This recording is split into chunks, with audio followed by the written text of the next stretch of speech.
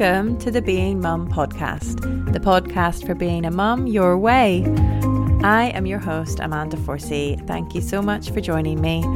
It is so important as mums to find a balance between giving to our families and giving to ourselves. And it's only by finding out what we truly value and care about that we can live our lives in line with who we are and what we really want. Let's put the you and the why back into mummy.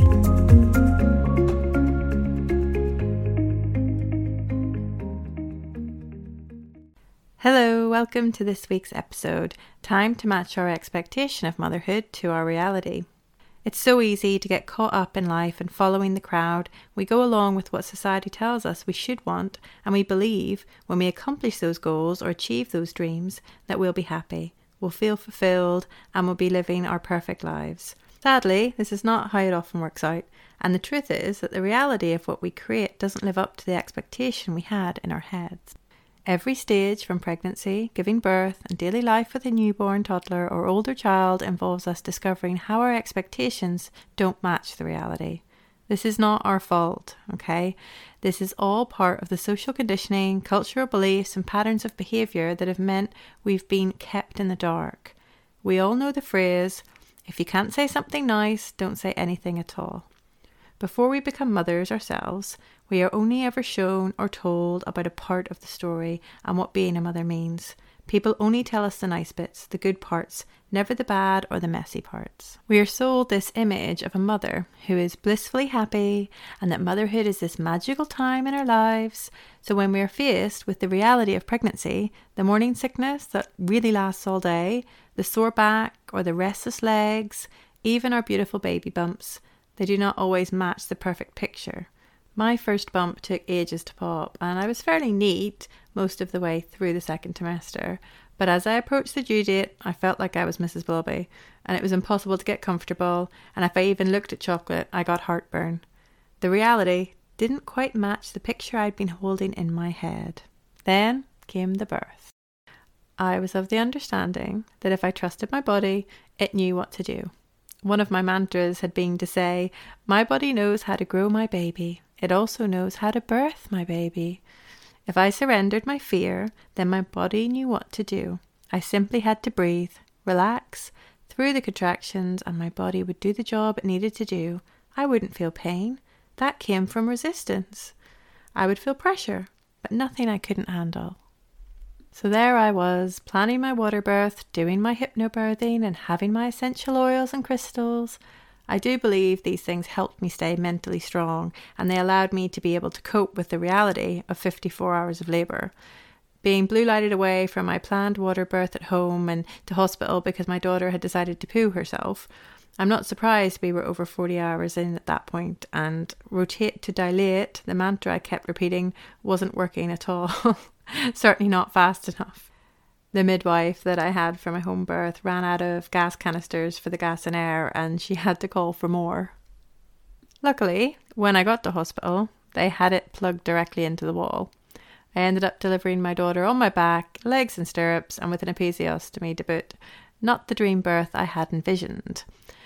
That's only the start though. Once you bring the baby home, you really see the gap start to widen between the picture you expected and the reality of postpartum and this new life you've begun as a mother. The comical boobs, the fact you can't sit down, unless on a donut cushion, for a few weeks at least anyway, the night sweats, the unexpected emotions. I woke up from a nap about 5 days after my daughter was born and just couldn't stop crying. I'd been fine when I went to sleep. My milk had come in. It's very common, was what the midwife told me when I mentioned it. If it was so common, why did no one warn me about it then? From the hospital staff to the community midwives, the health visitors, my family members, everything was all about the baby. Was she feeding? What did she weigh? What colour were her nappies? How was she sleeping? Questions asked to me were very brief, and any issues were answered with, "It's very normal." Well, it wasn't normal to me, and why had no one mentioned any of it before? I kept being told how great I looked, but no one wanted to hear how I felt, or any of the details about the reality I was now in. People want to visit and hold and see the baby and hear you say it's all worth it. It's wonderful. You're blissfully happy. This is, of course, completely true, but there is so much more. This is just one small part of the totally massive story. But people only want the highlight reel, and this is what we give them. We learn to conceal and hide our reality because we feel shame or guilt or not good enough if we dare to complain or say that it's not perfect. After all, we wanted this and we dreamed of it. How dare we complain or say it's not all rosy and wonderful? This all then continues as we move along our path of motherhood. We smile, we say the things we know are acceptable, we hide the parts that aren't palatable to those around us. This myth and ideal of the blissful life of a mum that we were expecting is not what we find, and yet we don't feel we can share our truths and our reality without feeling judged, that there's something wrong with us for not enjoying every moment.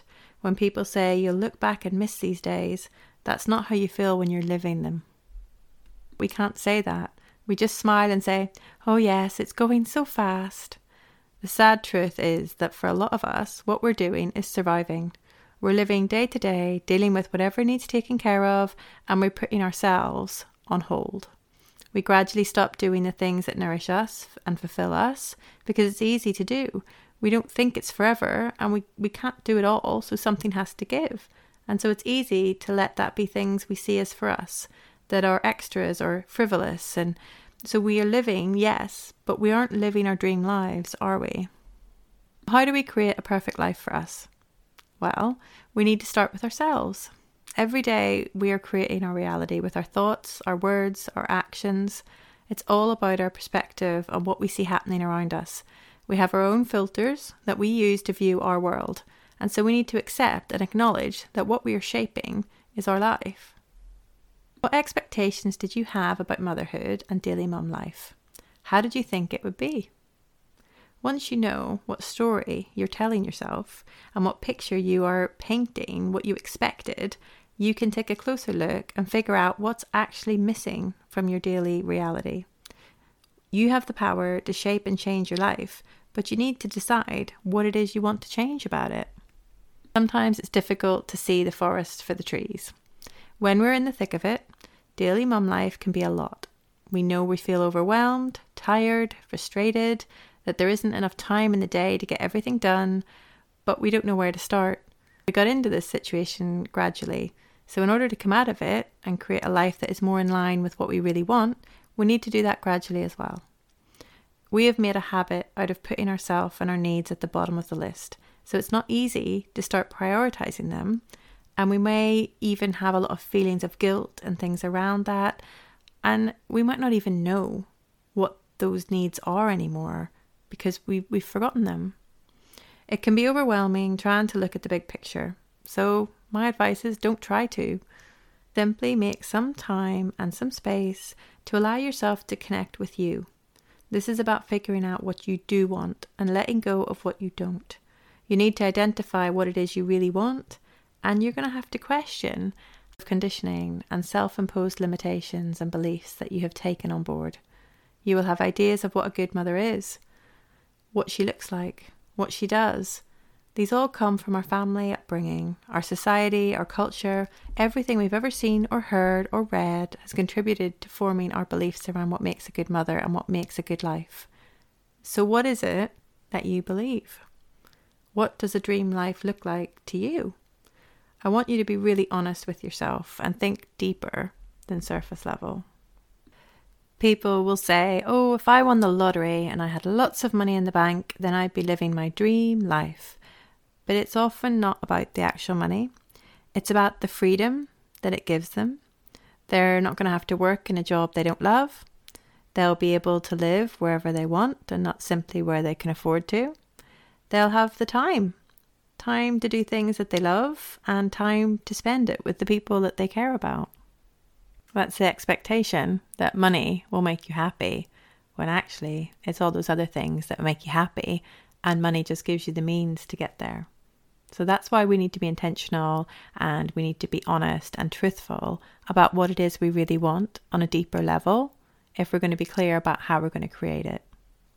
So we know that the picture we thought was motherhood wasn't the full story. A lot was hidden from us. But each mother's story is actually completely unique. So you only know the reality of your life and your motherhood journey. You're the only one that knows that. You need to stop guessing and assuming, and so creating a false expectation for yourself. You need to start really questioning at your core, what are my values?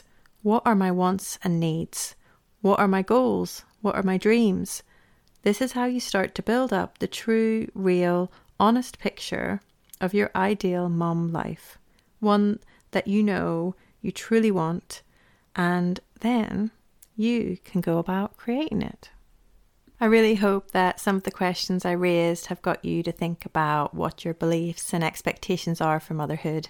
It's only by knowing ourselves on a deeper level and asking ourselves these questions can we figure out how we can create a life we love living, and I want that for you. Thank you so much for listening and joining me this week. I'll be back again next Friday with another episode for you.